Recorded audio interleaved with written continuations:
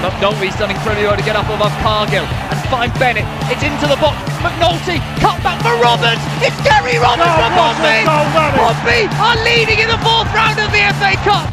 Mark McNulty, but a good chance by Doyle. For McNulty on the edge. Mark McNulty scores for Pompey.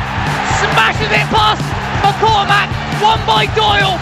Finished by the returning Mark McNulty. First blood for Pompey. They're in dreamland early here at Bratton.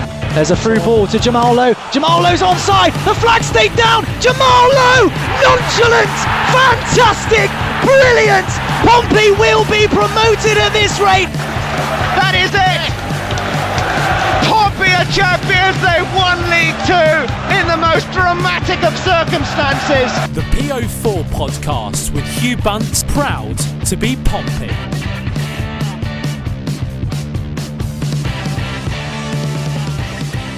Hi Pompey fans, and welcome to PO4 Cast episode 136. Well, it's a disappointing end to the transfer window that's leading some fans to think, what's going on at Pompey? During the podcast today is Andy Mitchmore. How are you, Andy? Hello, Bunce. Oh yeah, dreamy. Couldn't be better, thank you. If you're looking to have that question answered, I would suggest you've got the wrong panel on the podcast this evening, though, French Web. But yeah, not too bad, thank you, my man. Yeah, it's going to be interesting. There's lots of different views. Thank you everyone who's messaged in. We're going to try and get into the nitty gritty, I suppose, of the topic. But how's it going, Freddie Webb? You all right? Not that brilliant. Saw the game live yesterday. That was grim. And then, yeah, all the news recently hasn't been that good either. I've tried to be optimistic, be positive and all that, but it's very hard. But hopefully we'll entertain some people who are listening to this. Yeah, hopefully listening to this will provide some sort of group therapy to all the listeners out there, try and get all the different thoughts and get them out of our heads and just see if we can try and understand what the hell's going on at the club at the moment. It's good to be back after missing last week. I've nearly finished my isolation period, feeling better, so I can host the podcast this week. So, yep, thanks everyone, and let's move on. Right, first of all, we're going to review the game against Charlton. And then we're going to talk about the transfer window, our ratings for the sort of the players coming in, what we feel about players going out. Following on from that, we're going to talk about, you guys messaged in and caught loads of them. We're going to try and get to as many of your responses as possible. But we asked you the question, which is, Danny Cowley expects Pompey to have the smallest squad in League One. That's according to Andrew Moon. Are you happy with the direction the ownership are taking the club in? And finally, we're going to preview the anticipated game on Saturday against Oxford. All right, let's get into it. First of all, let's talk about this Charlton game. Freddie Webb, you're at the game. I know you're enjoying the mental atmosphere there at the back of the Fratton end. It wasn't really an impressive overall performance, was it? A convincing performance from Pompey? No, it wasn't. It was fairly poor from the outset. There was a positive first 10 minutes. The attacking play in the final third was okay. In and around the penalty area there, I remember one cross from Joe Morrell when he actually got further forward near the penalty area that went across goal, but Hurst was a yard away. If he started his run sooner, he might have got a shot on target, but hey-ho. But then again, all that, I guess, effort around the final third created very little. Then Charlton got into the game and controlled the midfield. That's where Charlton won the game, to be honest with you. The midfield was poor. And then that obviously led to the first goal, offside or not. Pompey didn't deserve to be ahead anyway in that first half. They really didn't have any control in the midfield. And the passing out of defence was particularly poor as well. So there weren't many positives from that first half, to be honest. No, it's pretty dire. I thought it was nice to see Denver Hume at the start of the game, got involved in the ball, made a nice run through, got that shot off. Again, it's not on target, but that was quite encouraging to see. And Andy, what did you think about Denver Hume's performance in the game against Charlton? Yeah, it's one of the bright sparks, wasn't it? I think you'd probably highlight him and Morrell as the two bright sparks of the game. I mean, I feel like I'm clutching at straws a little bit here, to be honest. But yeah, on debut, looked like he settled into the team very quickly, considering the amount of training time he'll have had with that lineup. Early doors, to be fair, both the wing backs were getting forward really nicely early on, weren't they? I think Romeo had a chance as well within the first few minutes. And I mean, just play any of the last 25 podcasts. Yeah, it started well. Wing backs got forward early doors, couldn't take the chances. But Hume, as well as obviously he had that chance in the first half and got forward generally, but he had a couple of lovely balls into the box as well. I think it was the one that stood out to me was towards the end of the game as well, when they were chasing an equaliser at 2-1. It was a ball in that I think it was Raggett. It was one of the centre-backs. I think it was Raggett, couldn't quite get onto. But the whip ball in was thoroughly on point, and yeah, good to see. Yeah, I suppose, Freddie, the delivery still wasn't really there, was it? Apart from that, a few balls in the box from Hume on the left-hand side. I think Jacobs put a few balls in the box as well. There was a free kick later on where he put, was it Jacobs or was it Harness who took that free kick later on? But it sort of drifted in again. I don't think, for me, people are still attacking the ball in the right way. The corners were still poor into the box, I thought, in this game as well. Do you think it's time that if Michael Jacobs could start, he could take a lot of these dead balls and that might improve our balls into the box? Well, he has to start at this point. The side actually played well in the final third when he came on. Yeah, he definitely gave that attacking impetus. He wasn't scared to dribble the ball. His first touch was superb, and that was one of the main things that basically improved Pompey's link-up play in and around the penalty area. It was the fact that he was able to get the ball under his feet and find the right pass often. Because, to be honest, Hurst and Walker as a partnership for the first 60 minutes was very poor indeed. I was very disappointed in both of them, to be honest. They didn't add enough. I know they weren't getting the service from the midfield, but I don't think Walker dropped back enough, and Hurst was pretty immobile, not getting in the right spaces, not making the right runs into space. And yeah, that's disappointing. It was very disappointing. And it was clear as soon as Jacobs was subbed on, Pompey had that bit of impetus, but they were already 1-0 down, I think, by that point. I don't think the second goal went in at that point, but they were already behind and chasing. I think they were 2-0 down when. Oh, was that after the Robertson own goal? Yeah. Okay. So they were chasing the game anyway, and it was very unlikely they get anything out of it. Yeah, I mean, absolutely. And to be honest, it's too late when you're 2-0 down with this team who's lacking goals to then try and throw on those sort of attacking players and try and change it, and the team start pressing. And it's fair enough to say that a lot of teams will drop back to protect a 2-0 lead anyway, which will give you a bit more space towards the end of the game, will allow you to get on the ball. But it's all a little bit too late, isn't it? And you could see the players, I suppose Danny Cowley came out and tried to give the same 11 a bit of time to turn it round. But you said that we got overrun in the midfield, Freddie, when you were there. And it was quite evident to me when I was watching the game on Sky as well. Obviously, Sean Williams gets injured. Louis Thompson comes on as a direct replacement. Do you feel if we start Louis Thompson in the next game, it gives us a little bit more ability, Andy, to sort of control that middle? Because I do think we get overrun a lot. Or do you think it's really just a formation issue? We're getting overrun in the middle. We need another midfielder in there. Although we don't really have any, do we? Let's be honest. Yeah, that's a pipe dream at the moment, having more than two midfielders available now. Yeah, I do think that my ideal starting midfield pairing is probably Thompson and Morel, but they're both fairly attacking-minded midfielders, so there's an argument there that you are potentially exposing yourself and you don't have that person playing in sort of an almost, Michael Doyle-like role, which is kind of what I think Williams has been tried to be utilised as for me. However successfully is obviously debatable up to this point. The formation question is, the big one, right? Do you stick with 3 centre-backs and 2 wing-backs? Do you go to a flat 4? I think realistically, by bringing in Denver Hume and by bringing in Hayden Carter, I think Cowley's doubled down with the 3 with 2 wing-backs, personally, sort of reinforcing that centre-back position and bringing in Hume, who, for all reports, is better going forward than he is defensively, although potentially a defensive upgrade on. I'm going to start coughing any second now, so I'm going to throw it over to Fred, actually, if that's all right, Freddie. Good luck picking up what I was saying. Yeah, no worries. I do agree. Cowley's doubled down on the formation. You wouldn't sell Lee Brown for nothing if you didn't think you were actually going to use the fullback, because even though there are arguments around his overall play and some of his stupid comments, which we'll get onto later probably, he was a fairly solid enough fullback with Ronan Curtis in a back four formation. And also Pompey don't have the assets in the centre of midfield to play any other system now anyway. We've got 2 fit centre midfielders. Pompey gone from having 5 total midfielders, 1 injured, to choose from, to effectively 2 fit centre midfielders, 2 injured. Tunnicliffe might come back before the end of the season. Williams probably won't, by the sounds of it. I think that back fracture, what was it, Andy? An L4?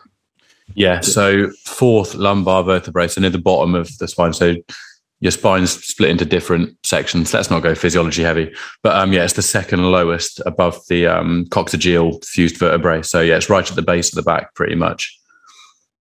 So yeah, L4.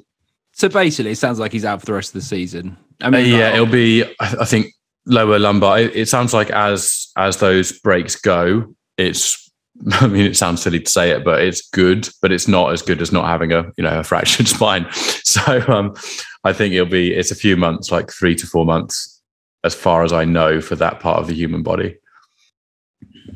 Obviously, do you know what? Let's get into from here. I want to talk quickly about the goal, Freddie. I want you to just have a quick chat about that. And then from there, I'm going to move us along to talk about the transfer window. And let's get into the bit that everyone really wants to talk about, because it was a shite game against Charlton, wasn't it? I don't want people to be drowning in the misery of that result. We all saw it either at the game or on national television. So let's not hang in there too much. Fred Jacobs comes on and obviously creates some spark in the game, which was desperately needed. He was able to carry the ball well, beat players, which opened up space for others. But could you just talk us through the goal quickly? Because I think it's worth a mention before I get aggravated with this whole situation and move us on. Yeah, it was actually a lovely bit of play from outside the penalty area. But the key thing for me was when the through ball came into Jacobs. I'm sorry, I can't remember who played the ball through because it was a tight one. But Jacobs' touch kept the ball right under his feet. Probably the best touch of the entire game. Probably the best touch of about last 5 games, probably. And he forced it straight through McGilvery. Drew creeps over the line. And Jacobs is exactly what he's been doing whenever he's been substituted on in the first place, making things happen by just making penetrative dribbles, being in the right position as an outball for players, which I think has been another key issue in the final third, when Pompey players are just tracked out to the wide areas and the outball isn't there quick enough, so the opposition can just hunker down in the penalty area and they could defend everything pretty easily. Jacobs managed to deal with that incredibly well. So barring he's recovered from the virus, he probably starts against Oxford. And if you think he doesn't fit into the system, you make him fit. You just do a 3-4-3 and just have him in a wide area with one striker, or you play him as one of the strikers with Harness behind. It doesn't really matter at this point. Pompey squad's small enough where you simply have to play your best players, and even if they're out of form, you just play them anyway because you've got no other options to start with. Yeah, exactly. Now, I'm assuming Jacobs, I guess, unless he gets injured again, will start in the next game. He's got to start in the next game. That is just completely true. But let's talk about the addition to the squad, because, the transfer window is closed. One thing first, Hugh, which we forgot about. Oh, the last thing of this game, the only important thing to come out of this game, we're going to play.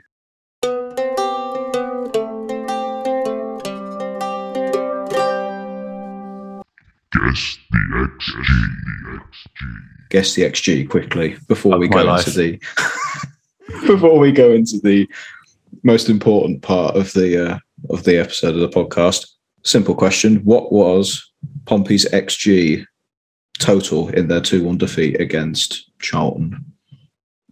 Go on, Andy. You look like you're raring to go, so you go first. It's genuinely this time every week I start questioning my life choices. I will go. I hate how happy it makes you, Freddie. That's one of the worst things about it, is how happy it hasn't. So because that game was awful, so it's not making me feel any better anyway.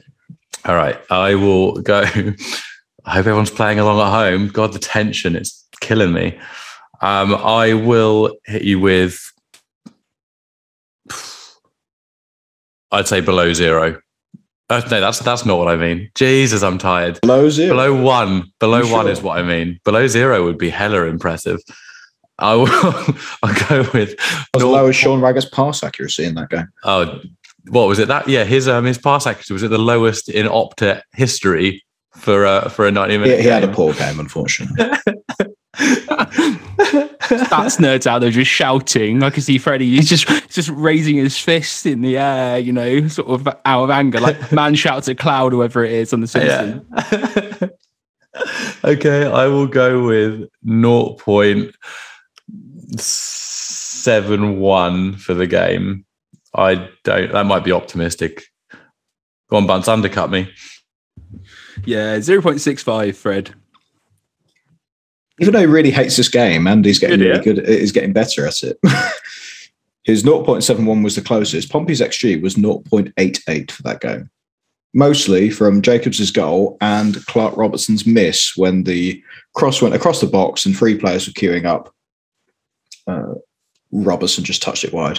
All the other chances were very low. But anyway, let's go to we've done the best bit of the podcast. It can only go downhill now. We're talking about the transfer window. Are we allowed to switch off we've done that? Or are we committed to the end of this? Well, the podcast generally. I mean, like while we're recording.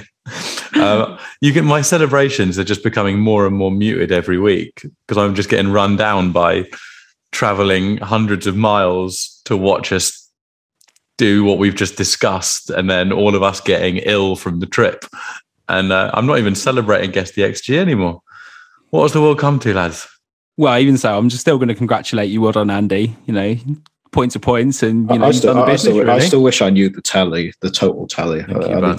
Either a loyal fan can go and have a look. I track all the Guess the XG results. Please don't. Or I'll do it. If anyone did that, I don't actually know how badly that would reflect on them. Please don't. I would appreciate it. Someone wants to put that effort in, Andy. Considering as the host of the podcast, you have to check with Fred every single time to find out what episode number it is before we start recording. I'd say the odds of us keeping track of the scoring is very, very slim, but I'd say I'm probably ahead now, which is as close as I'm going to get to any form of.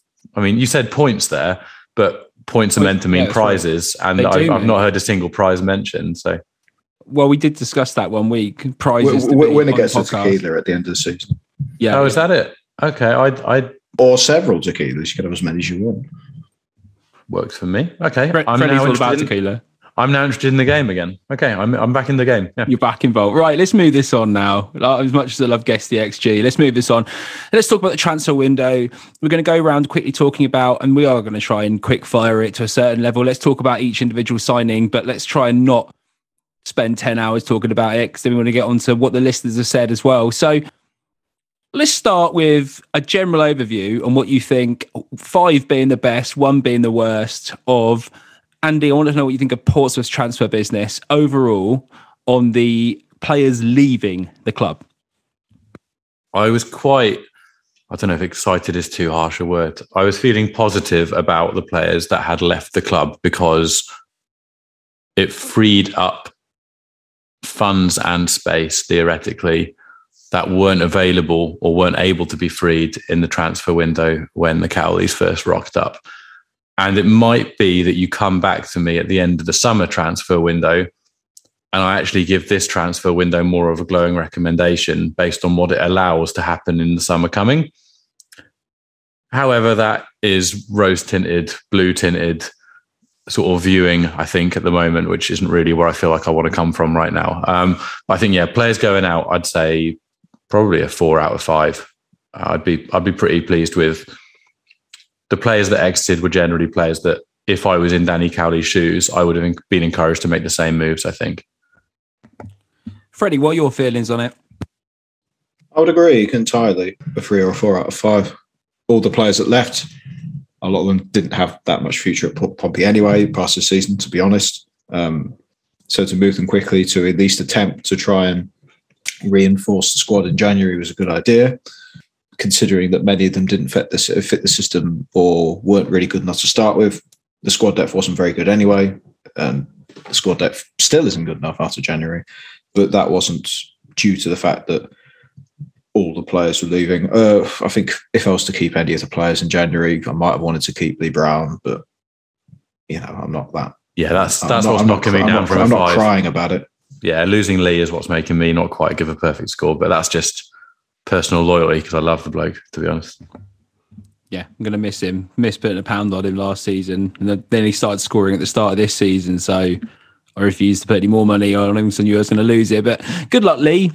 Decent lad on the squad. Hopefully that doesn't affect squad morale. But, that's the only thing I can think of, really, because you have brought in a left back. So not too disappointed with that. I'm going to give it a 4.5 out of 5. The reason why is purely based on the level that I can't give it a 5 because we haven't really replaced everyone that's gone out. So that's the only reason why. But apart from that, I agree with everything you guys said pretty much. So I'm not going to dwell on it. All right, let's quickly talk about players that came in and people who are going to say they haven't played for us much, blah, blah, blah. I completely understand. This is just our initial reactions to players coming in. It's not damning them to amazement or absolute, damning them to being poor players at all. We just wanted to say what our initial reactions were. So let's start off up front. I want to know, Andy, what your thoughts are on Walker. And as a player so far, has he impressed? Has he not had the service? And what do you think of him so far as a signing?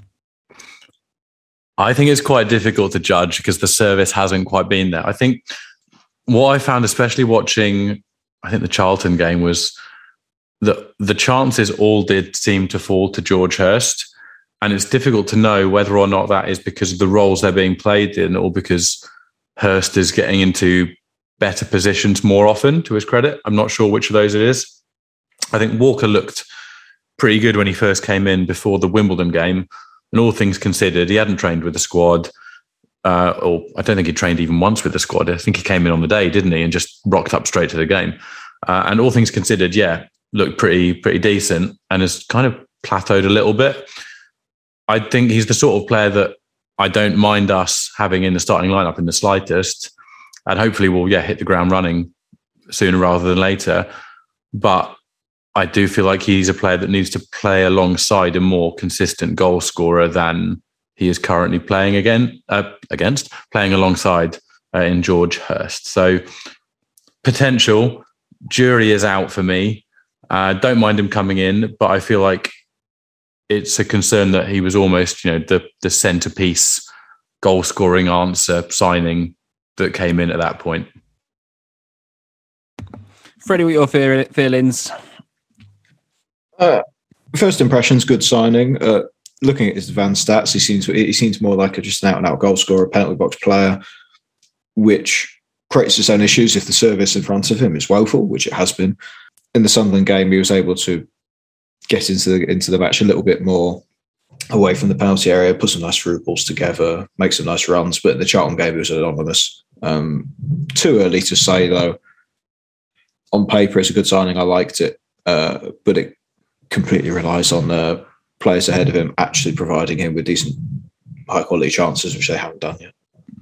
Yeah, and I think that will come, hopefully, if it does come at all, from the midfield having more dominance, which allows us to set up a little bit higher up the pitch and therefore allows us to push up and create some chances. There's no point having a goal scorer, penalty box striker, as you say, if we can't get those quality chances to him.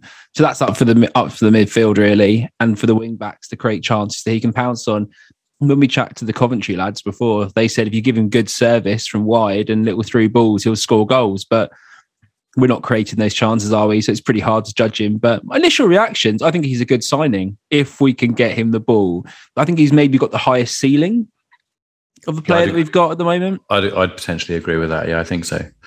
But he needs maybe a little bit more service to enable us to unlock that ability. So only time will tell if Danny Cowley can get the team actually, this threadbare squad, providing him with chances and enable him to become the goal scorer that at this level, he scored nearly 1 in every 2, I think. It was like 14 in 25 or can't remember what it was, something like that. So I didn't have it in front of me. Well prepared as always. But yeah, generally quite impressed. Should we just go around quickly? Aidan O'Brien, let's start strikers again. Freddie, I'll let you go first with this one. He's not done anything yet. Yep, that's right. Freddie, you can go first with this one. Aidan O'Brien, all I want to know is your initial reaction. Not trying to judge him at all. Just, how did you feel about him coming into the club? Underwhelmed. I've seen him play before for Millwall and for Sunderland. Versatile player, can play in multiple positions. Seen him play wing back. I don't want him to play wing back. He's not wing back at all. He's better playing anywhere in any of the 3 positions behind the striker, so cam or winger. But for me, I know he's a hard-working player. runs into the space fairly well, puts a foot in so he can wing the ball high up the pitch. But for me, he's not a goal scorer and not that creative, which Pompey needed. It seemed to be an option far down on Danny Cowley's shortlist, and it says a lot that Sunderland basically paid up his contract so he could sign on a six-month deal. It seems as if Pompey just needed a body at that point. Is that absolutely confirmed, Fred, just so we don't go our asses sued? I believe so. I saw that on... John T. Coleman reported that Sunderland paid him out. Hey, to be fair, boys, if someone sues us, they could put the payment towards a new player or two. So that could be a good source of funding. Don't think anyone cares about us enough to bother suing us. John T. Coleman from Hampshire Live basically said that Sunderland helped out financially. So that basically meant that... So yeah, let's paid him out John T. because his contract was there. And I know he's on a 6-month deal because I think it was Neil Allen who reported that, I believe. Off the top of my head. I'd have to look that up later on. But that's the finances of it. I'm trying not to judge him on those misconceptions because I want to see him in a Pompey shirt first. But it just breeds that perception and narrative that not enough effort is being put into the first team squad and the goals promotion. Let's just leave it at that. Yeah, I'd say it wasn't very exciting signing myself as well. Obviously, we're not going to judge him before he plays for the team. This is just my thoughts, but one of the Sunderland podcasts that we've been on as well describes him as a defensive forward, helping you defend from the front. Don't think that's what we need. I don't think that's what we need at this moment in time. To be fair to him, apparently works hard, presses well, causes kinds of problems as well, gets stuck in a bit physically. These are all good attributes, but I think we need someone to score. Then again, if we do play two up front and we're talking about someone creating space for Walker, maybe, causing a bit of havoc in front of him, opening up space, that's the only thing I can really see as a potential to help the squad really at this stage. But a bit underwhelmed by the signing, let's be honest. People are seeing me tweeting about it. But at the same time, give the guy a chance, I suppose. We'll see what he looks like in the Pompey shirt. Andy, what are your thoughts? On O'Brien, I am more than happy to give him a bit of time. I feel like he needed to refresh his career a bit. Almost a bit like Denver Hume, to be honest, needs a bit of a kickstart to his career. And hopefully we're the place where that takes place. Again, as far as I'm concerned, the bloke's coming in on a completely clean slate. He doesn't get a huge amount of credit for anything he's done before. He doesn't get slammed for anything he's done before. He gets a completely clean slate. And again, he's not got a dreadful record by any stretch of the imagination. As you said, we've heard him described sort of off air as a defensive forward, which there's an argument that maybe isn't what we need right now. But at the same time, I'd be so interested to know, honestly, how high or low on Danny Cowley's list of priority options he was. Because if he's up on the top of the list, then yeah, absolutely trust in the system, go with it. Good luck. It's on Cowley's head. Realistically, all of this is. But I'd be really interested to know if he was in the top 3 or 4 players in that position, or if more of a contingency that was a necessity in the end. But yeah, he gets to start from scratch really, and there's always a bit of excitement seeing a new player put on your team shirt, isn't there? You just suddenly expect, well, maybe they're going to be fucking amazing. Maybe they weren't even really trying at their previous club, and suddenly they've just been like hustling everyone, and they're going to be 40 goals a season, which obviously happens all the time down here. So since January, even to the rest of the season. Yeah, 40 in what was it, like 21 games? Yeah, I'm looking forward to a strong, like 1.9 goals per game return buzzing. Yeah. No doubt whatsoever in my mind. Starting on the game against Oxford. And he's calling it. And he's calling that now. Someone who adamantly defended John Marquis at the start of the season before he was undefendable. You're going to be honestly, Brian's biggest fan now. I defended John Marquis after he was undefendable. I'm an absolute sucker for a underdog story. That's why you're friends with me and Freddie, isn't it, really? Let's be honest. But yeah, just to point out, by the way, it's a little bit weird, distracting. Andy's put us on the back of a ski lift in the Zoom thing, which looks pretty funny, but I'm just getting used to sitting on the back of can you see forest. That? Yeah, we can all sit. I thought it was just on my screen. No, you changed it for everybody. We're all sat on a ski lift currently, Andy. Oh, fantastic. I could have some fun with this. I'm going to find... Oh, no, wait, it's my work account. No, I'm not. I'm going to be very professional about it. No, all good. I was thinking of some really fun backgrounds we could have done there, but Freddie's looking actually disgusted right now. No, he's not. He's loving life. What are you on about? Fred, I'm going to place you in the middle of a massive orgy, okay? Bear with me 1 second. Professional as ever, Andy, eh? Yeah, it's fine. I hate my job. No, I joke. I don't hate my job. But we are striking in like 4 weeks. Very exciting. But that's a whole other story. Anyway, what other players have we signed? Oh, okay. Let's move away from strikers. I believe that's all we signed in the front. So let's go and talk about Denver Hume at left wing back. It makes sense to me. In my head, we're now in a lecture hall. I like that. Why not? Andy feels very at home because he probably doesn't know this, but on the front of his screen, he's at the front, and me and Freddie are like children at the back of the class. So yeah, mate, stop throwing things at Fred. It's embarrassing. I can't help it, you know. Stop passing notes. Yeah, we're sharing Hume's stats. just a you joke. can't He say. always does that. It's true. Let's go into Denver Hume, please. Freddie Webb, I want to know your feelings originally about Denver Hume and where you rank the signing. I thought it was a very good signing. I think 3 out of 5 is probably fair. We needed a wing back who could put in some very good deliveries into the box and with volume, which Hume does. He's got more of a defensive mindset than Hackett does, purely in terms of getting in the right position for interceptions and getting stuck in a little bit more, which helps. And yeah, it was pretty much what we needed. The fee was low because Sunderland basically just dropped his value off a cliff because of the injuries and the COVID and everything. And in the Charlton game for his debut, considering how bad the team played, I didn't think he did that too badly. He was probably the 3rd best Pompey player on the pitch for me. So yeah, I like the signing. I think it'll work long term as well. Okay, cool. Andy, do you agree with Fred? Quickly, anything else to add on that? No, I'd let Fred have his opinion there. I wouldn't add too much. Yeah, I'm similar as well. I think, as I said, when I spoke to Sunderland fans, I think some of them were a little bit harsh because of the contract negotiations against Denver Hume. You know, they're a bit fucked off about it, really. But as a wing back, apparently, he could be a good acquisition, gets forward well, puts a good ball into the box. There's some defensive concerns, which maybe concern me if we went to a back 4. Not that I'm saying we should not go to a back 4, but talking about this player specifically. So yeah, that's it really. Let's move on because I think we're just going to dwell on this too much. Next, centre-back had a great game, I thought, against Wimbledon. Looked very good, very composed on the ball. I was pretty impressed. He just come into the team, makes that gaff against Sunderland, trying to play it out the back. I suppose these things happen from a teething level and stuff. But generally overall, I think he could be a very good signing at the back there. Whether he keeps out other players people think are going to be better, likes of Ogilvie, for instance, playing in defence. But obviously he plays on the right-hand side generally. And Fred, do you feel he gives a little bit of balance, really, passing out from the back on the right-hand side, Hayden Carter? Absolutely. Pompey needed a right-footed centre-half for ages. Carter fits the bill very well. Seems comfortable on the ball. There's slightly too many Cruyff turns for me, but that's by the by.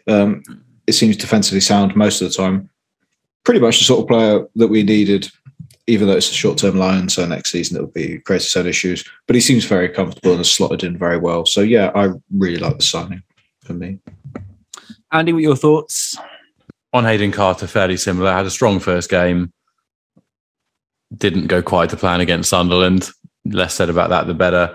I think, yeah, potentially looks very comfortable on the ball, potentially slightly overconfident at times. But yeah, I think he's just got to take things like the pitch into equation when considering this a bit more. I mean, one of the things that we didn't actually talk about last week on the Sunderland game was the quality of the pitch that maybe we should have spoken about a bit more, because it was, it wasn't that far removed from Tranmere away levels of dreadful pitch quality. So it probably wasn't the right type of pitch to be messing around with on the ball at the back.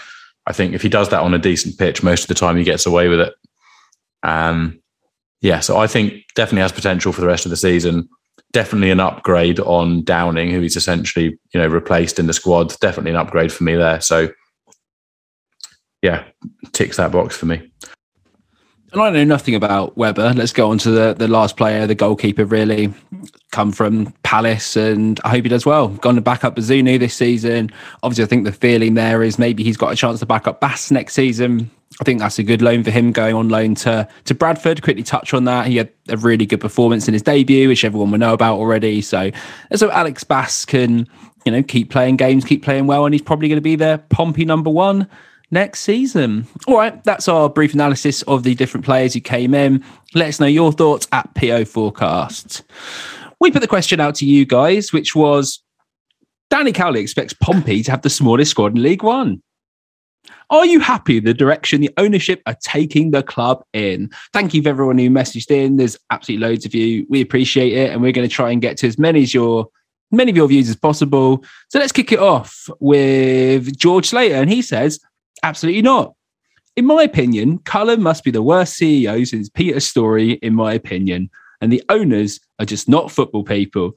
They are businessmen. They're happy with Pompey dying in League One. They're happy with League One football. They are not interested in spending money to get out this division. Can you imagine if Danny got us up into the Championship with this budget? The stories of needing help from Sunderland for O'Brien and not enough in the budget for the Borough bloke is a fucking joke. We want new investment. Hashtag Eisner's out. Freddie Webb, I want to know, first of all, your opinion on what George says. And I'll pick up on, obviously, the fact that Cullen must be the worst CEO since Peter Story. And, I mean, he's put him above Peter Story, maybe there. That's fair enough, considering what he did to this football club. But do you think the owners are happy with the club at the moment, lingering around in League One whilst they sort out what goes on off the pitch, stadium developments, whatever, and have sort of neglected the first team and the academy? I think to say that they're happy with mediocrity is a bit much. I think they're just taking that decision rather than being happy with it. The majority of the focus is on the stadium, which we could argue about the semantics on if they're investing enough or if they're putting the right work in the stadium, if they're relying too much on Portsmouth City Council for that footbridge, which may or may not happen. We could argue about that till blue in the face, but we're not going to. The fact of the matter is this Pompey squad is nowhere near promotion material compared to the other teams. I know there are a lot of other owners spending ridiculous amounts of money in this division, which I don't think any fan is advocating. Nobody is advocating for Pompey to spend money that they don't have, but they are advocating for an actual competitive side long term. The problem with the squad at the moment, after January, even though I liked the majority of the players that came in, is A, there's no squad depth, and B, the fact that it's set up with maxed loan player slots basically means if Pompey stay in the division and don't go up, they've got to basically rebuild the majority of the squad in the summer. Or if they somehow go on a miracle and they get promoted, they're still going to have to rebuild the majority of the squad, but in the Championship against opposition with finances that might as well be on another planet, which long-term planning is not a good option at all. We've talked about the owners having a pragmatic approach and treating the club as an asset. But even then, the asset management of some of aspects of this club has been terrible. The academy we've talked about multiple times, the fact that there's no youth players really coming in. Harvey Jewett-White at this rate is our third choice centre midfielder. He's probably one of the few players with some potential, as well as Toby Stewart, the goalkeeper. And then that's it. There's no under-23 side. And then from there, asset management for the first team, arguably our best permanent player, Marcus Harness, his contract's up in the summer. A Championship team could literally sign him for nothing. What sort of asset management is that? And he's got a contract option. They may as well just activate that. They should have activated that contract option yesterday. Because even if you don't want to keep him, even if you go, okay, we'll extend him, and then if a Championship team comes in, bids 1.5, 2 million quid or whatever, then he can go, fine. But it's just some of the decisions are baffling. Some of the infrastructure stuff at the beginning of the season, do you remember all the ticket stuff, the horrible stuff with the ticketing at the beginning of the season, queues outside the stadium? That was dreadful organisation. And then Pompey missing out on signings in the summer and in January. That happens, but it seems to be with a very high regularity at this point. This is just my opinion, but Roberto Gagliardi, the guy from Leyton Orient, seems like a chancer to me, based on just my gut feeling and what I've heard from Leyton Orient fans. So really, there's not a lot. There are certain things to be happy about, but the idea that Pompey are a competitive side in this division, to me, is a fantasy at the moment. they're not anywhere near it. And it's going to take at least another summer, or even at least another summer and a January for Danny Cowley to actually get this side up to scratch, which is a lot. And it seems like other teams are getting ahead of Pompey on the pitch and off it. They've got better facilities for the youth academy players off the pitch, and they've got better teams on it. And I'm not surprised fans are frustrated, to be honest. Callum messages in and he says, no idea why we didn't sign a midfielder as soon as Aziz left. He left early in the window as well. Not as if he left with 1 day left. We had plenty of time. Owners to blame for lack of funds, but we also have the shit recruitment team from the Jackett era. With the recruitment, I genuinely think that what comes across is this really sort of scattergun approach, and there's no communication.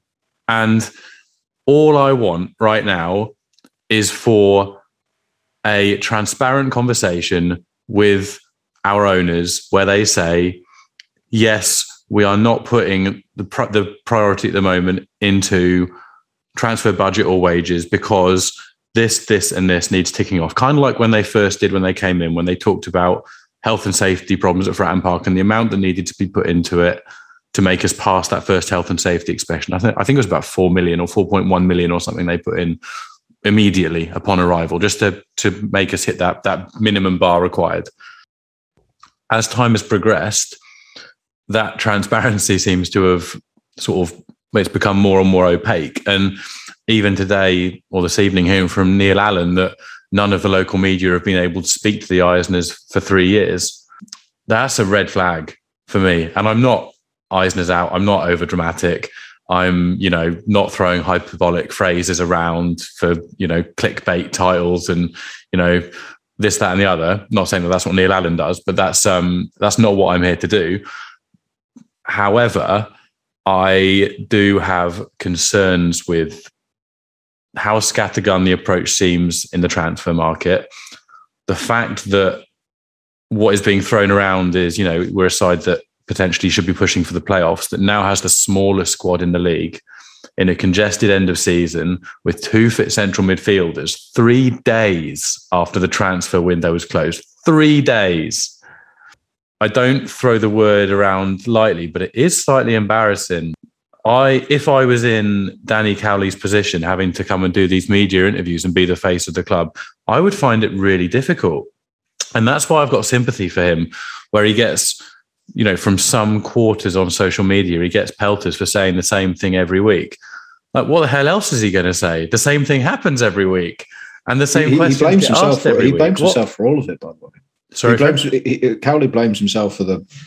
Well, he's not for the on the field stuff and the off the field stuff. He's not going to come out and then pin the owners to the wall, is he? That'd be absolute career suicide. But at the same time, I do feel bad that he's coming and having to say these things on repeat when behind the scenes, he might have very little control over transfer and wage budget. But I think what we do need is just a bit of transparency where Anne Eisner comes out and says, look, this is where the budget is going in terms of making the club sustainable for X number of years. They've never said, yeah, we're going to throw money at this league. That is one thing. Absolutely. None of us want that. What we want is a competitive budget that makes a club an attractive prospect. I don't feel like anyone on a permanent deal at Pompey now, or that is being signed at Pompey on a permanent deal, is really coming because they feel like time at Pompey is going to improve their career, or because they actively really want to move down here. I mean, Joe Morrell is maybe the exception to the rule there, I would say. But generally, I'd say when we make permanent signings, it's people looking to turn their careers around or, just bounce back from a bad spell if they've fallen out of favour at a previous club. We're not a team that people want to come to now for good footballing reasons. You could argue Joe Morrell's in that mould as well. He was being played at Luton despite being a Wales international. Yeah, true. Yeah, fair comment, I suppose. Yeah, I think for me, I think he could have got a deal at a larger club, but again, that's the absolute Welsh bias coming out in me disgustingly clearly there. But well, no, he reportedly turned down a move to Ipswich. Yeah, so exactly. You could argue that he would have got a bigger payday there, but wanted to come to, I think he said something like, and players say whatever they say, but he came to say that he wanted to play under a manager who could help develop his career now. That's what's important to him, playing for Wales as well, rather than necessarily just taking the biggest paycheck. That's what you do later on in your career. When you want the money later on, don't you? You bank a contract, like you see players move down to Wrexham or something like that. That's not really what a player in their prime who wants to play internationally is gonna do. Take the money, really. So fair play to Joe. Quick shout out, by the way. I love the shithousery of picking up Chutsaneke and basically trying to carry him off the pitch in the Charlton game. That was a bit of beauty there. So Tim Foot messages in. He says, unfortunately, the Islers are paying for the sins of the past. A total neglect of the club stadium and training facilities. Unfortunately, the reality of this and the commitment to running the club sustainably is now dawning on the fans, and it ain't exciting. I think my issue is, I suppose, off the pitch, if we were seeing what was coming through and we were happy with it, and first of all communicated to properly, given this outline. I think Cowley's Cows comes on to say later on, no one knows what the direction is, and I think that's a completely fair comment. People will get concerned if you're not telling them. If there is a big plan, we want to hear it, We talked about that before, haven't we? That idea of the perception of board decisions have been bad at every turn. It's why there's always been that perception for years that the owners aren't putting enough money in comparison to everybody else. That could be true. It could be not. I think this season it's pretty blatantly, clearly true compared to just some of the other squads of the league. But that's by the by. I think the lack of communication is the biggest frustration for fans at the moment. It's the pretense of transparency without it actually being there. It's these meetings and Q&As, etc. And I don't know if either of you would put your name to this. You don't have to. I'll put my name to it. That I've heard that minutes from these meetings are being edited before they are published. That is not transparency. If you are editing what is put into the public domain from minutes from a meeting, you cannot do that in my profession. And I do not understand how the team we follow is in a profession that can do that. Pompey and Canberra said, it's quite alarming to see smaller clubs picking up better players than us. We were told a couple of seasons ago that the wage cap would disadvantage a club like Pompey. But now we've seen that we aren't ambitious in the transfer market anyway. That's true, isn't it? Mark Catlin was going on for ages about the wage cap and how it hampers us in compared to teams like Wickham, for instance, and Accrington. And Freddie, do you want to touch on the fact of what happened with Wickham and how they seem to be able to attract players to their club that Pompey can't get down to Fratton Park? Well, they signed Lewis Wing, didn't they, recently? Former Middlesbrough player, was at Sheffield Wednesday. And they basically outbid Pompey by the sound of it. It helps that they were in the Championship for a season, so they had Championship parachute payment. It helps that Gareth Ainsworth has got a settled side, and by all accounts, players like to move to clubs with a settled side, with a passionate manager, so they can get behind it. And it doesn't seem to matter that all these historic notions that Wickham are a small team. It doesn't matter. They had the better resources from being in the Championship for a season, and they're just a more settled setup to go to. We said earlier that a lot of the players that have come into Fratton Park had problems at previous clubs, either by injury or by not being played enough or not wanting to be there. Even the good ones, like Marlon Romeo, was the same thing. He wasn't playing that much at Millwall. He wanted to leave, so he came here on loan. And it seems like Pompey are behind a lot of clubs in this division, transfer market-wise. And that's frustrating people because I think more people believe in the manager and the tactical setup of this side than under Kenny Jackett.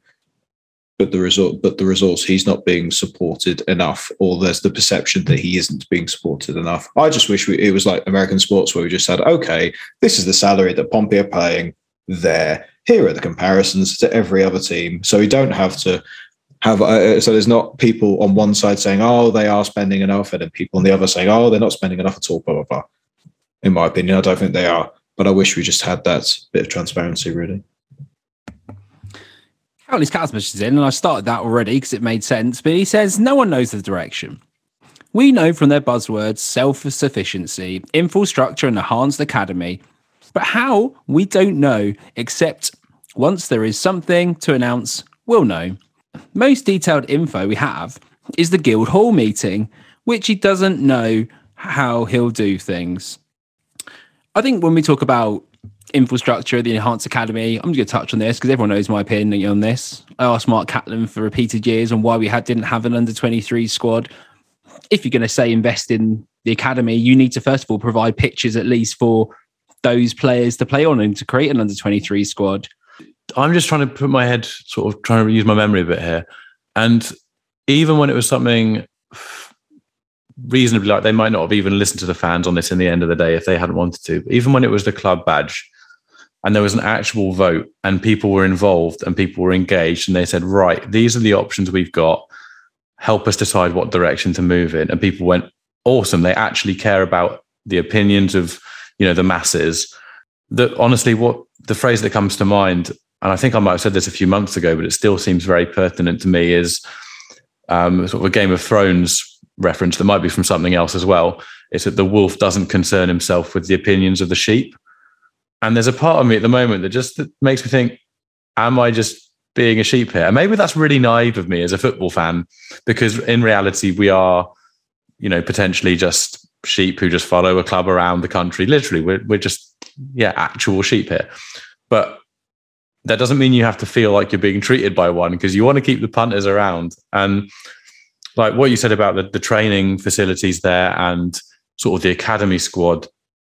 And I genuinely feel like, in those stakes, we've gone backwards a bit. Like, again, you say these little 1%ers, but things like Bass going to Bradford and saying how much, he thinks the training facilities are better quality. And obviously he's going to say good things when he arrives at a new club, but it's just a little 1%er. And these just keep adding up where it's almost, no smoke without fire. And again, if we had, I keep saying the word transparency, if we had that transparency where someone would come out and say, this is the plan here, this is what we are doing. This might not be exactly what happens, so don't take this as gospel, but this is us, what we're aiming towards. What I'm a little bit scared of is the idea that the ownership are content with us being a League One club occasionally pushing for promotion through the playoffs and then it coming down to sort of a coin flip on the day. For me, we're a championship club. We're a middle to lower end championship club. That's our resting level. I've said it before, I'll say it again.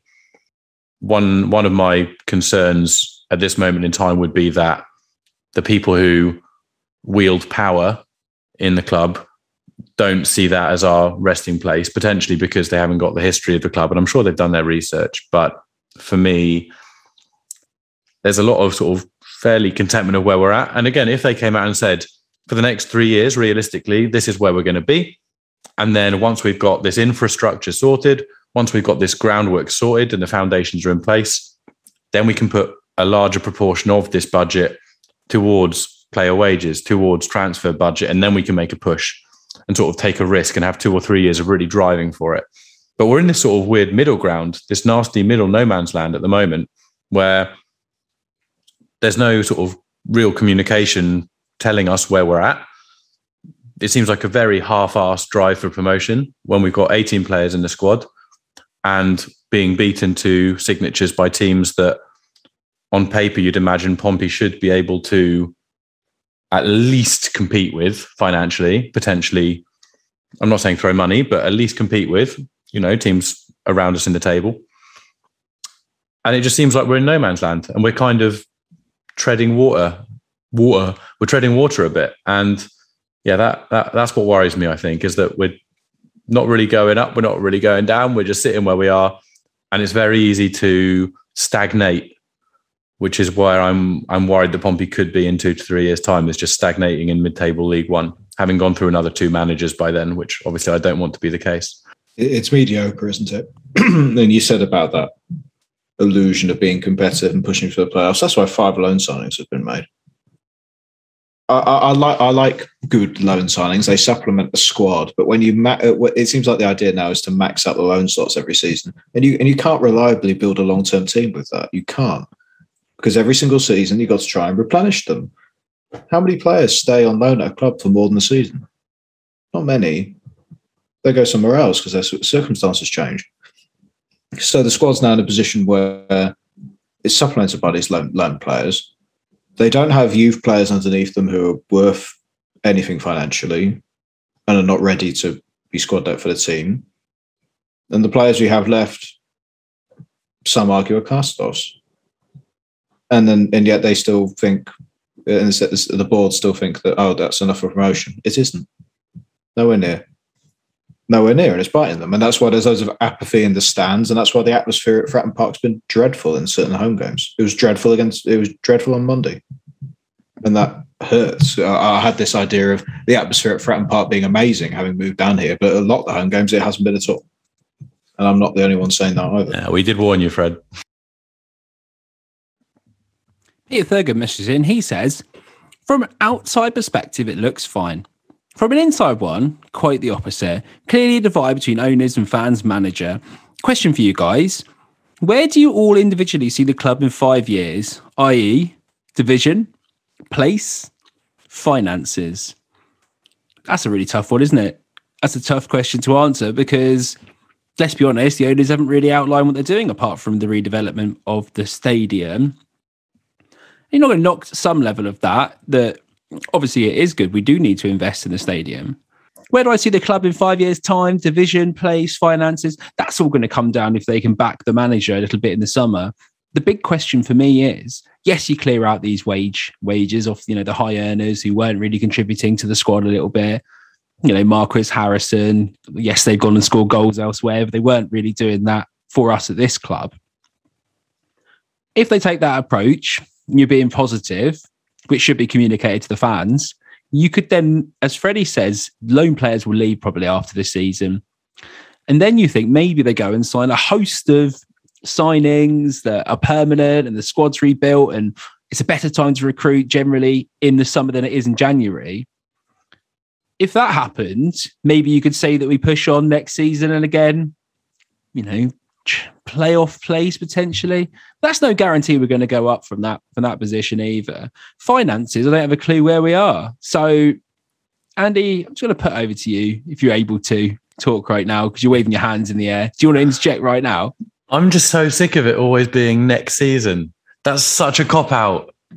Like, we talked about it last week with Proudy on here, and we were talking about, how it's always, next year, maybe this will be the case. It's been next year for the last 5 years. We don't have a divine right to go up. 100% not claiming that in the slightest. But I'm so tired of this pod.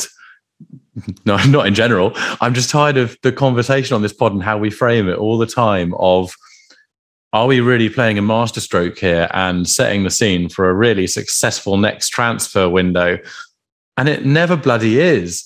We're giving, a lot of the time, I feel we give a lot of credit, undue credit, for this sort of master plan, kind of like people do in politics sometimes with Boris Johnson when they say, oh, he's coming across like an idiot, but really it's just an act and he's actually planning way ahead. No, the man's an idiot.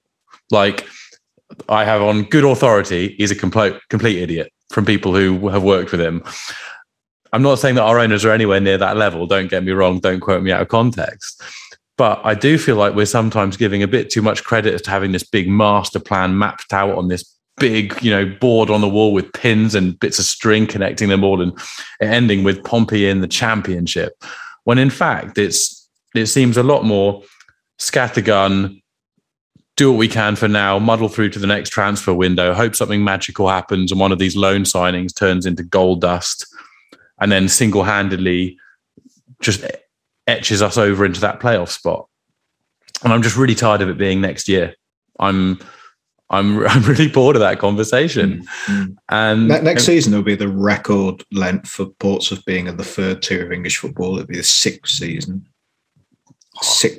at third tier football. Doesn't that Cheltenham game feel like a long time ago when we won League Two? Good grief. Exactly. That's why we get those. To answer Thurg's question, and firstly, Thurgs, thank you for messaging with anything not about Ben Thompson. That must have physically hurt you to submit something They should have signed him, but by the way, since he. Fred. They should have done. No, I'm talking over you. It's not happening. No. Disgraceful decision by the club. Millwall literally bad Freddie. Millwall bought out his contract. Bad Freddie. Let him talk. Absolutely not. We did this last week. Don't shout over him. He's only doing it to wind me up. No, I'm being serious. They should have signed him. Millwall literally tore off his contract. Being serious. Even if Danny Cowley didn't rate him as highly as everybody else, he would have been a great option to have. And out of Thompson and Morel, the midfield immediately looks better. See what you did, Thugs. So in 5 years' time, honestly, right now, with how I'm sort of the skeptical feel I have, I see us in League One. Honestly, I do. I don't feel like we've progressed since the first season in League One. And unless there is this plan in place of 5 years of consolidating the sort of the concrete stuff around the club, and then once that is completely settled, more money goes into player fees and wages.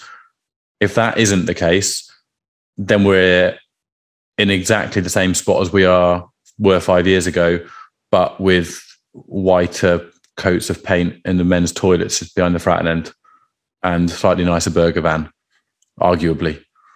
So yeah, I see us in League One, around the same place, all of us looking slightly more haggard and like we've aged 20 years instead of 5. I'll probably be using a different Zoom background at that point, and probably financially in a similar spot, but with a better sort of a better buffer and a better support network in place around the club, like physical support network placed around the club. But that's my fear, is that we're going to stagnate here and become that League One team.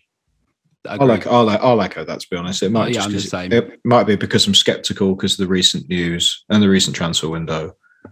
But not a lot is there. I genuinely think the appetite to take a risk from the owners went with COVID, went with the amount of money that they covered the club with while they weren't playing, which every fan's appreciative of. And Pompey arguably would be in a worse position without them. But now no risk has been taken. No plan on the pitch seems to be in place. And again, it just seems like it's very reactive and not proactive, to sum it all up. Dave Harley messaged in and he said, "We're seeing the result of planning since the takeover coming to the fore, such as training ground purchase and the stadium improvements. Transfer-wise and on the pitch gone backwards. The recruitment plans are not working and we need to be addressed in the summer massively." Boys, am I completely lost the plot and mixed in all this Pompey information and you know what we're told or whatever? But I'm pretty sure I paid a bit of money into the Roku training facility in order for it to be built. I got some certificate with like a square meter of the pitch or something, and that was sort of crowdfunding, wasn't it? I got that like the wristband things they set out. Yeah. I don't know the finances of that, but I'm pretty sure the fans pretty chipped in a certain amount of the money for it, didn't they? I'm not sure that was an ownership decision. It's good to own our own training facility now. Obviously, it's not fit for purpose still because we can't actually have a U23 team there. But Freddie, I don't know if you know the answer to that question, being a certified journalist, but didn't the fans crowdfund a lot of that payment for the transfer for the training facility? I don't actually know, unfortunately. I read around it at the time, but it's completely gone out of my head whether the finances was mainly put in by the owners or the fans. And again, there's development in the facilities, and I think all the fans appreciate that to a certain level or not. It would be, would you be more unhappy if they put more money in the playing squad, but again left the facilities to rot? There has to be investment there eventually, but the problem is it's the mediocrity and the lack of movement in stature, which is the main issue, and that's what's getting me pretty frustrated. PSCDY4 messages in. He says, "No progress in almost 6 years. Told us he would invest heavily in the academy, and we don't even have one anymore. No interest in spending on the squad. Season 6 in League One." Well, I think we just touched on that with the academy stuff, so hopefully that answers your question. But JC messages in. He says, "Sad with how the season's gone. This is the least interested I've found myself in football. 5 lone guys started last game, and our targets have been signing for teams smaller than Pompey. Something big needs to happen in the summer. Otherwise, we'll be here for good. Step up, Eisners. I mean, I think I was more apathetic under the last Jacket season when it was obvious he was going to be sacked.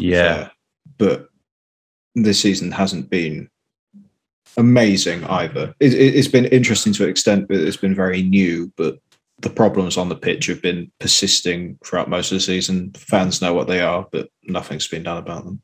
I think it's a different emotion to last season or this time last year, where it was kind of that Accrington Stanley meme, wasn't it? You know, I'm rapidly falling out of love with football kind of thing, where it was such apathy that I wasn't really getting annoyed anymore. Towards the end of the Jacket era, I felt like I'd just been run over by a bus a lot of times, and it just kept reversing over me every Saturday afternoon and then driving over me on a Tuesday night. Whereas now I feel a lot more visceral emotion about it, to be honest. And that is largely because I really like our coaching staff. The 2 lead men, at absolute least. I really like them. They are good people. I say that every week. I genuinely think with the right support, they would be part of the Portsmouth IC moving forward in the direction we want them to move forward to. It's the first time in a few years where I've seen anyone in the sort of fan-facing positions who I can see there in my mind's eye when I see us moving in the direction we want to. And that, in a way, makes this all the more frustrating, because there's like one of the chess pieces is in place, but the other ones are just sort of running around in circles on the spot, panicking, whereas there's only part of the club that is, you know, moving in the right way. And I think it's a different emotion for that reason. I'm a lot more viscerally frustrated, as may be coming across. I'm not going to complain about that exactly, because there was nothing worse than apathy last year. I'd rather be viscerally frustrated than apathetic about it all. Having said that, I'm still raging deep down at the moment, but it's nice that I've not reached the apathy stage. I just really want this to work. I really want the project to work. And we can identify places it isn't working, and we're not getting answers as to why it isn't working, because there's a wall up between some parts of the club and the fan base. Players come here and, you know, under Jacket, they were falling out of love with football. I think it was Rico Hackett said that they'd fallen out of love with football. But players have come here and fallen out of love with the game. And then other players have come here and essentially fallen out with the fan base. And, it's just so damn frustrating, boys. So damn frustrating. Jump in. I'm going to have a coughing fit. Yeah, all right. I'm going to try and get through some of these because you've got so many to go through. Probably won't be able to get to all of them because I've got to edit it tonight and get it out for you guys. Being Thursday recording, but Kieran H messages in. He says, off the pitch, kinda. On the pitch, big fat no. Cheers, messaging in, Kieran. Hutch messages in. He says, the answer is no. My 9-year-old boy doesn't want to go to Fratton Park anymore. I'm sure other kids don't want to go. We've 4 season tickets and had them for years now. Unless the club brings the price down for season tickets, I won't be renewing them. Well, Hutch, I really don't think the club are going to reduce the season ticket amount. You might have a bit of a problem there, especially with the way the club's being built at the moment. It's sad to hear about your boy not wanting to come to Fratton Park. We need to get the next generation of fans coming, and that's how you build a successful long fan base. And if that is the case with other kids and stuff around that age, then the club is, you know, going to be in a precarious situation, I suppose, going forward. But it's definitely not ideal, and I feel for you. And we also want to create a positive, happy environment that when kids do come to Fratton Park, they feel that vibe and then want to go back. I think kids are quite sensitive, and if it is a negative, moody environment, they probably want to do something else this Saturday. So I think that's completely valid point. Cheers messaging in. Clive messaged in. He says, square pegs and round holes. Why pick a formation that doesn't work with the options we have? Add to the challenge of not playing players who can score goals. Now, I'm guessing, Clive, that refers a little bit to Michael Jacobs. Hopefully he comes back in, but also, well, no, you said playing players. So yeah, so Michael Jacobs. Square peg, round holes. We spoke earlier on about, I think Cowley wants to stick to this wing back system. Whether we, other fans, etc., want it changed to to a back four, which I think statistically we actually were more solid and we have actually won more games playing a back four, whether the sample size is right or not. But Fred, square pegs and round holes. To an extent. For example, earlier before January, playing players like Rico Hackett out of position, which is frustrating. But the 3-5-2 does work defensively at any rate. If you look at Pompey's goals conceded, they've conceded the third fewest goals in the league, which is probably what the one stat team-wise you can look at and go, wow, that's actually pretty good. And expected goals against is only slightly higher than that. So it's 27 goals conceded with a 31.44 expected goals against. And the majority of that was playing in the 3-5-2. I think I don't remember off the top of the head how many times Pompey played a back four. But at any rate, we know the issues with this side, and it's in the final third. I think Pompey are 20th out of 24 for goals scored. I need to double check how many goals they scored. I got the XG of 36.06, and the difference is alarming. So you've got to bear with me while I check that. But Danny Cowley has doubled down on the formation, and it is on his head if it works or not at this point. We've got to be fair. We've got to put in the right criticisms to a certain extent. But from memory, the same problems were still there when Pompey played a back four anyway, when they were defensively sound but struggled a lot in the final third, if you remember those first few games at any rate. I do, which is why we sort of switched back to the wing-back formation in the first place, really. So, look, in some ways, you think if you set up in a 4-2-3-1 formation, maybe that helps ignite the attack because the players, you mix it up, you push Curtis out wide on the one side. I'm not sure about Harness playing wide right, and then how do you fix putting Jacobs in? But if it was quite a fluid front three with maybe Walker up front or whoever you play out front in the end, however people pan out, maybe that creates a bit more fluidity up front. You can still play, in my opinion, Romeo and Hume in that situation. If you switch that formation, you suppose you could play them at the back there, and then you'd be relying on somebody else like Thompson or Morel or whoever to sort of cover them when they went forwards. So I think that is possible to play those sort of attacking left-right wing backs or defenders anyway, who still push forward and provide width. We've seen it before when it is working well for Pompey. You still had people whipping round the left and right side. So yeah, it's possible. I think it could work. Let's just see how it pans out, because at the moment my head's all over the place. 30 goals scored this season as a team with 36.06 expected goals. Which is in the top 7 for XG differential, which basically means they're very high with not taking their chances. We're up there with the likes of Ipswich and Plymouth, who are further down the table, even though you look at them on paper and think they're good sides. Fred, does that XG, this might be a very stupid question, and I'm assuming the answer is no, does that XG take into account the player it has fallen to? So let's say for example, that the ball falls to George Hurst 6 yards out, centre of the box, under a bit of pressure, and the ball falls to me 6 yards out, centre of the box, bit of pressure. Is there a difference in the XG there or not? I'm assuming no. Okay, you're shaking your head no. So that XG differential it doesn't tell us that we've been unlucky with the goal scoring opportunities. It means that they have been dire converting those goal scoring opportunities. Just to clarify that we can't hide behind bad luck here as a reason we've not hit the expected goals.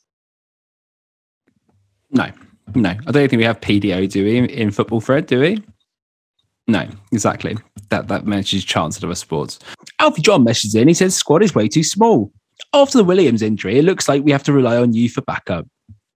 When Mingy's fit, and we can recall Jarrett White, is Mingy coming back into the team? Do we know that? Has he been recalled? I saw him to a training the other day. I think it was posted on his Insta. I saw him today, I think. Yeah. Okay, today being Thursday, everybody. I don't know, but it would be a smart move to call him up now and get him back into the squad, because we need everyone we can get. Jack Hinton messages in. He says the owners need to dig deep into their pockets and allow Cowley to get the players he wants, within reason. Next summer is huge because League One won't get any easier. I think that's fair to say as well. There are some teams that when they come down from the Championship this season, when you look at who's about, I don't know, the Derby situation's a complete anomaly to me. But even teams like Barnsley, who are, currently doing rubbish in the Championship, and I say that, shout out to any of my Barnsley friends who are listening, rubbish. They're still going to be a competitive team in League One, a bit like Rotherham coming down as well. Barnsley will do well, in my opinion, when they come down playing the style of football they do, and probably will end up getting promoted again. So yeah, it's going to be tough to get promoted next season as well. Josh Lish messages in, he says, this window shows 3 things. Number 1, we spent some of the budget moving the likes of Marquis on. 2, the budget is being rigidly stuck to. 3, we only start long-term planning in the summer. The eyes does know the price of everything and the value of nothing. My concern is from the Andrew Cullen latest update that came out while we're recording. And I say this having not watched it myself because we're recording, but looking at people's comments on it, it looks like he said something along the lines that we're maxing out the budget. Shout out Ryan Stillwell for chatting about that on Twitter, friend of the pod and guest Ryan Stillwell. He says, I can't figure this football club out. Danny Cowley theorised this week, we now probably have the smallest squad in the division. Yet for the second time this season, we've increased the budget, apparently. We're maxing the budget, but we still have a tiny squad. How does that work? And yeah, it's a worry. Well, the budget's obviously not very big, is it? That's the only thing you can surmise from that. Or either that, or the loan signings have high wages. They're paying full Championship wages, and that's where all the money is compared to the rest of the squad. But even then, that's a stretch.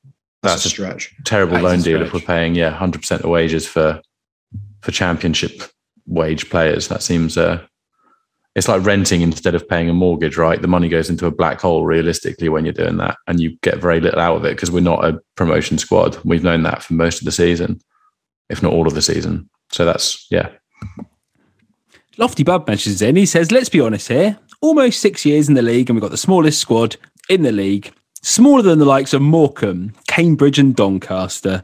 Danny Cowley had one aim last season and was for him to finish in the playoffs. He didn't deliver, so why was he appointed? He's made us look weaker and worse than Jacket. The fact that the board chose him over the German dude, or German guy, that played nice attacking football, I think he's talking about Stendhal there, and was very passionate, is beyond me. We should have given that guy a go after his failure to take us to the playoffs. I'm going to say I disagree, because you can't judge someone on the first few months he's come in as manager, trying to turn around that squad that was, sinking out of ideas under Kenny Jackett. For me, the blame has to go when you're looking at the sort of recruitment at the recruitment team, the sporting director. And then you look at, do you blame the ownership for not giving them enough budget to recruit? I don't know really, but I don't think you can blame Danny Cowley at this moment in time. I know some people will, but I won't at all. We'll see what happens in the summer again. And I know that's what we said, Andy, earlier on about waiting there, but you got to give a manager longer time, considering how much time they gave Kenny Jackett. And I think they will. Stephen messages in, it's not woeful. Unfortunately, the infrastructure has been basically ignored for 40 to 50 years. Toronto extremely mindful not to load a ton of debt against Portsmouth FC. Lessons have finally been learned. Well, by some anyway. It's very, very slow, but they are certainly not woeful. Now we're now in an art gallery, by the way. It's sort of it's a haunted house, Hugh. Get some culture. Jeez. Andy, do you agree with what Stephen said? It's mindful, not a ton of debt. It's slow. People aren't appreciating how long that takes, I think is the gist, Stephen. Sorry to paraphrase you. I get that. And I get that we need to have this sort of, as I've already said, I don't want to repeat myself. We need to have that foundation there to build on. But there are other red flags for me and other warning signs that are becoming apparent. Things like not having spoken to the local media for 3 years. That's a big red flag for me. And things like some of the comments about the budget that Cullen's coming out and saying, and things like the running of the match day experience, especially towards the start of the season, was complete train wreck. And all of these things add up for me, more so than just saying, it takes time, et cetera, et cetera. Yeah, I agree it takes time. If it takes time, give us an honest update of where we've come from, where we're at, where we're going. It comes back to transparency. I feel like if anyone's like done some sort of weird drinking game where they drink every time I say the word transparency, they've definitely not made it to this part of the pod, have they? No, they definitely haven't. Div messages in, he says, Eisner's out. Chris Harris messages in, he says, Eisner's out now. Lee Sutherland messages in and says, I think we should perhaps revisit a 5-year plan when taking over the club. We're sort of going through that, and yeah, there's a lot of holes in it, isn't there? Let's be honest, Lee. What do you think then, Freddie? Chris and Freebies Loans wants to know, Eisner's out. What are we saying? Should they be out now? Is that even a... I mean, for me, it's not even something that's gonna happen, is it? It's not a possibility at all, really. No. When we think about it, who's going to... There's always a limited amount of owners who are going to buy football clubs.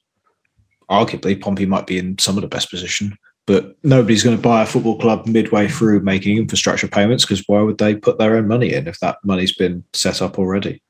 They're going to wait for those to finish, and then they'll jump in so they don't have to put in that extra money into it. So it seems arguing about the ownership staying or going is irrelevant, because they'll stay anyway, for me.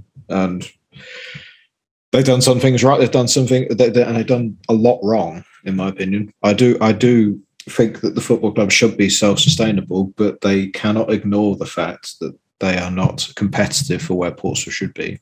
And that in a nutshell is what is frustrating most people. Andy, have you deliberately put the R's background behind us? Just lifting the mood, innit? Was that intentional? Yeah, just lifting the mood, thinking of better times. And it's also topical because that was before a game against Oxford United as well. So just making it all, very contemporary. I think we lost that one 4-0, right? Yeah, so Ertl got sent off with an elbow. So just setting the bar high. I don't have much to add to what was just said, really. Let's move on. There's a few more to get to. Stephen messaged in. He says, the video used for this tweet looks like someone is attempting to take the piss out of Michael and create an anti-Torrente angle. All logged. I'll be honest, Stephen. I didn't go that far. I just found... typed in Michael Eisner and found the only GIF that was there. And that was the topic we were talking about. But no, take all it's comments. Inception, boys. It's fine. We're taking down the club from the inside. People haven't figured it out yet. Don't tell them a secret. It's all we're all part of a conspiracy here. The PO Forecast are actually buying out the club from the Eisners, but don't tell anyone. It's all hush hush. Well, welcome to Twitter, Stephen. January 2022 with one follower. Don't want to say, but could be absolutely throwing shade. Steve B messages in, says, nope, it's crap all over. Well, fair enough. I can see where you're coming from there. Louis messages in short, no. Paul messages in, yes, Yank's got to pay up or sell the club to someone who cares more for the club. If your ambition is to stay in the lower leagues, it's time for American owners to sail. I think, Paul, people are echoing that in a certain way. But again, I don't think that's realistic that it's going to happen now. So maybe it will. Who knows? I don't have a fortune ball, whatever it's called. Fortune cookie. They don't really provide any real information, do they? What about? Smithy67 messages in and just says, the reason why many fans are disheartened is because we've not got a clear vision shared with us. We won't make the championship this season and we'll be 6 years in League One. If we had a clear idea of long-term plan from the Eisners, we'd be more content. Completely agree. Okay, guys, I think we've gone through as many as possible. There's a few left. Bowen's put in short woeful. Michael put no Eisners out. And, that's that. I think we'll come to a conclusion there. Let's move on a little bit. And thank you, everyone that messaged in. We tried to get through as many as possible. So cheers, everyone. Sorry if I didn't get to you effectively, but I think we've got the gist of what everyone is saying there. And I don't think we're at risk of just repeating ourselves over and over again. So thanks again. Boys, let's get into the Oxford preview, because I am quite aware we've been going for a fair amount of time and I've got to get up at 6:30 and I've still got to edit it and it's 9:45 at this moment in time. All right, let's get on to the game of Oxford. Oxford have been in pretty decent form over the last 3 games, beating Sheffield Wednesday at home. That's decent, 3-2. Then they played against Gillingham, won 7-2 away, which is obviously a little bit of reflection on how shit Gillingham are. But at the same time, we could only beat them 1-0 at the death. So 7 goals scored. Then they drew away at Wigan as well. Very good result. The only games they've lost before that, they had one player sent off against Lincoln in a 2-0 loss, and they lost away at Wycombe, which, as we said earlier on, Wycombe are doing really well. Decent side. We all know how Oxford like to play. They've got a sort of, they've got a mentality. They've got a football philosophy. They play a 4-3-3. Cole Robinson likes to play the ball around. He likes players to have possession. Criticism from Oxford fans is they don't really have a plan B when things aren't going well. I've heard George Ellick mention that a few times, not the top 20 as well, analysing it. You know, his despair of Sporting Oxford, but better than Sporting Pompey at the moment. Decent at counter-attacking sometimes. And they like to create sort of chances through balls as well. I like Brannigan in the centre of midfield. I think he's a very good player. He helps dictate tempo. And there was a lot of Oxford fans that are concerned he may be going in January as well, but he's a good player. And then obviously they've got Matt Taylor up front. I mean, we're talking about strikers here who score goals in this league. Matt Taylor is one of those players that he scores goals at this level. He's got 14 goals in the league already this season. Brannigan's behind him with 8, but he also contributes a fair amount around the pitch at the same time, as well as being a good goal scorer. Freddie, it all looks a little bit like, and I'm sorry if that was not really the in-depth analysis sometimes I give on here, but I'm just recovering still at this second in time. But Fredster, how are you feeling about the Oxford game? It's a tough challenge away from home with a car park end there. That always, puts people off, doesn't it? Fans are allowed back in the stadium, but let me stop rambling. What's your analysis on the game against Oxford? I'm not very confident in this game. Pompey can get a result, to be honest. Oxford have got attacking weapons across the pitch. You mentioned Matt Taylor already, but their midfield of Gavin White, a winger who gets into every attacking position possible and fits that 4-3 perfectly. You've got Herbie Kane, who's a threat and can ping the ball on a sixpence. You've got Steve Seddon, who's got 5 assists this season and always overlaps and always gets to the right places while being defensively responsible. Cameron Brannigan, you've mentioned, excellent all-round midfielder, hunkers everything down quite nicely. It doesn't even matter. They've got Simon Eastwood in goal, who I don't rate whatsoever. It's not even starting, Fred. Eastwood isn't starting at the moment. Is he not? Oh, well, no wonder. Oh, my shock. But I just think they've got too many attacking weapons going forward for Pompey to have any control in that midfield. And I think Morel and Louis Thompson, even though I like the pairing, will get run over in this game. And I don't see a lot of positivity coming out of it, to be honest.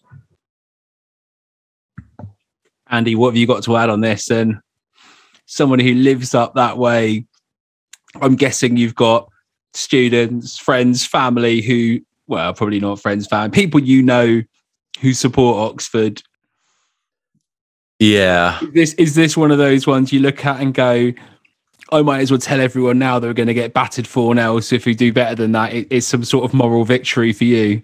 Honestly, this is just a nightmare for me. I have friends who have worked for the club, friends who have got a lot of contacts in the club, or people I know, or friends who support the club, like former clients and current, like almost patients who support the club.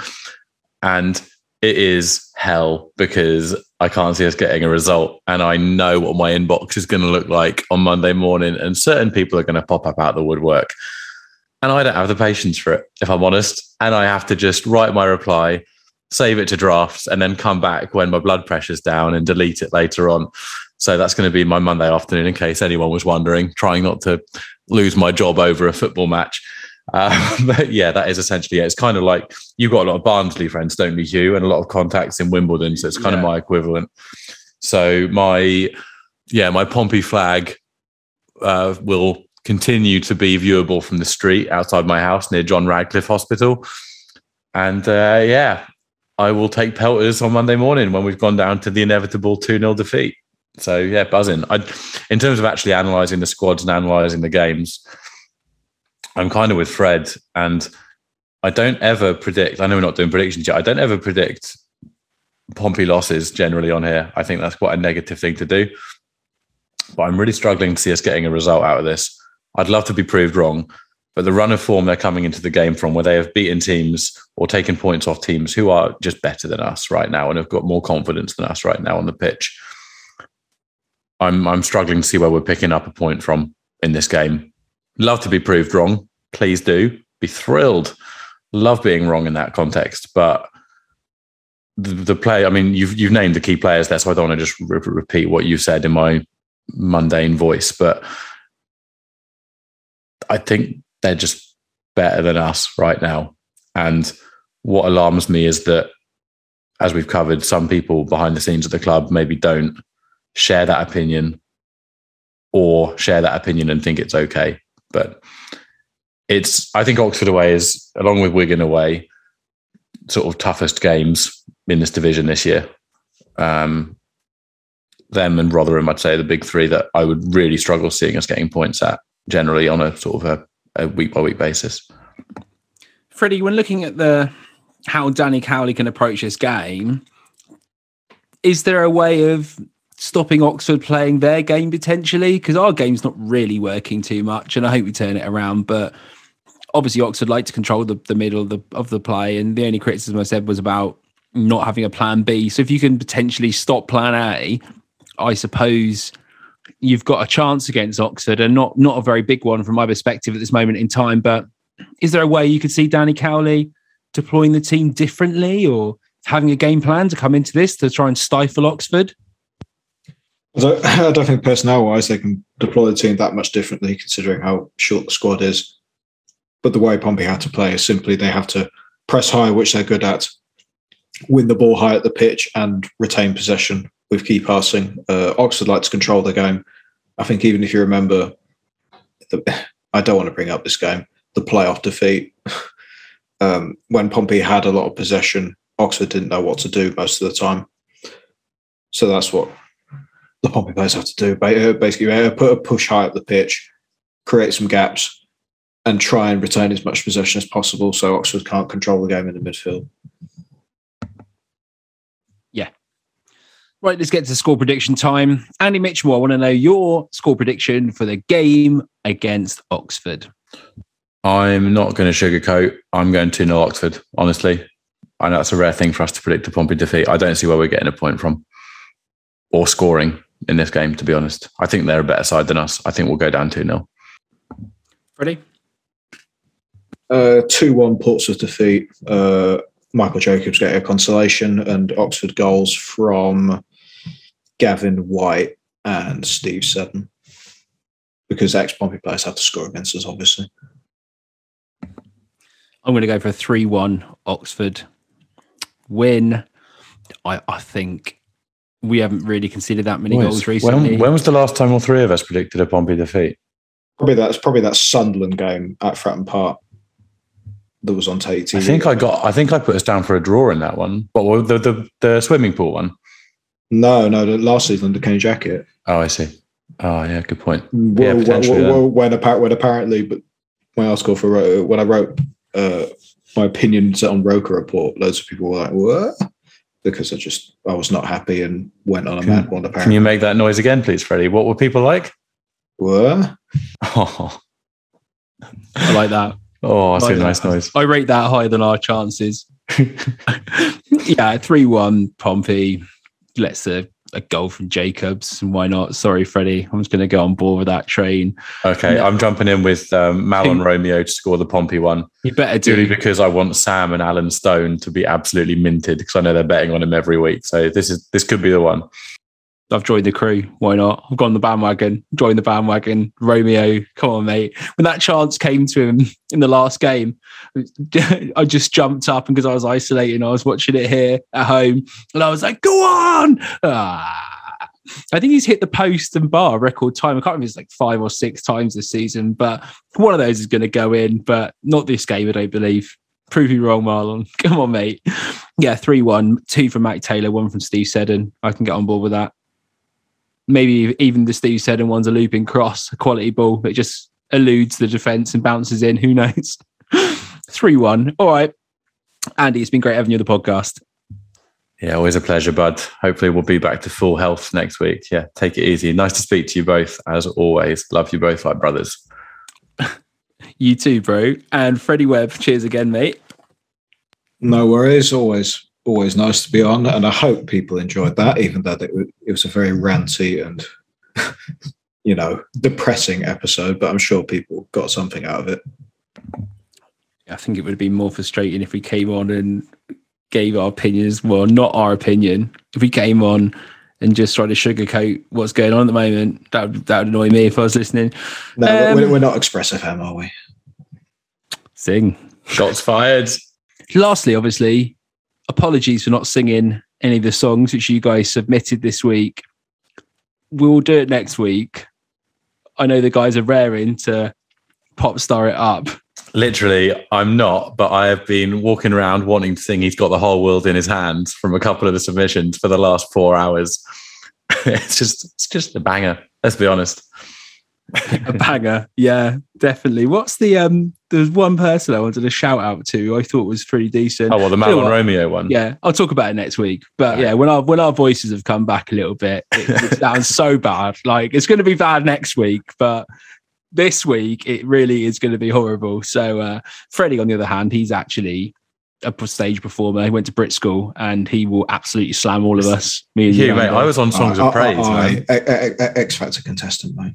I was on Songs of Praise in year 3, so they're renaming it Freddie's Got Talent. And were you really on Songs of Praise? Yeah, legit. I wasn't singing, but I was I was asking Alan Titchmarsh about how long like crabs in rock pools live for and all that jazz. I mean, it's a great fact, honestly. Not many people have been on I want that video so much. Honestly. Fred, we had it recorded on VHS and it got lost when my grandparents passed away. I would do terrible things to own that VHS just so I could burn it, so no one else could ever watch it. The only things I've done which is on video, which is actually still knocking around, is when I was teaching, they recorded a video and I basically dressed up as a penguin when I was working in primary school and burst out of an igloo, which are made out of foam blocks, to Ice Ice Baby, doing various dance moves at that time. So I think I've seen that on RedTube. I'm pretty sure.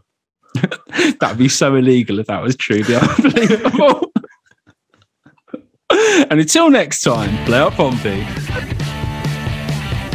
You have been listening to the PO Forecast for Pompey News Now, available on SoundCloud, Spotify and Apple Podcasts. Follow PO Forecast and Pompey News Now on Twitter for more information. And there is the full-time whistle.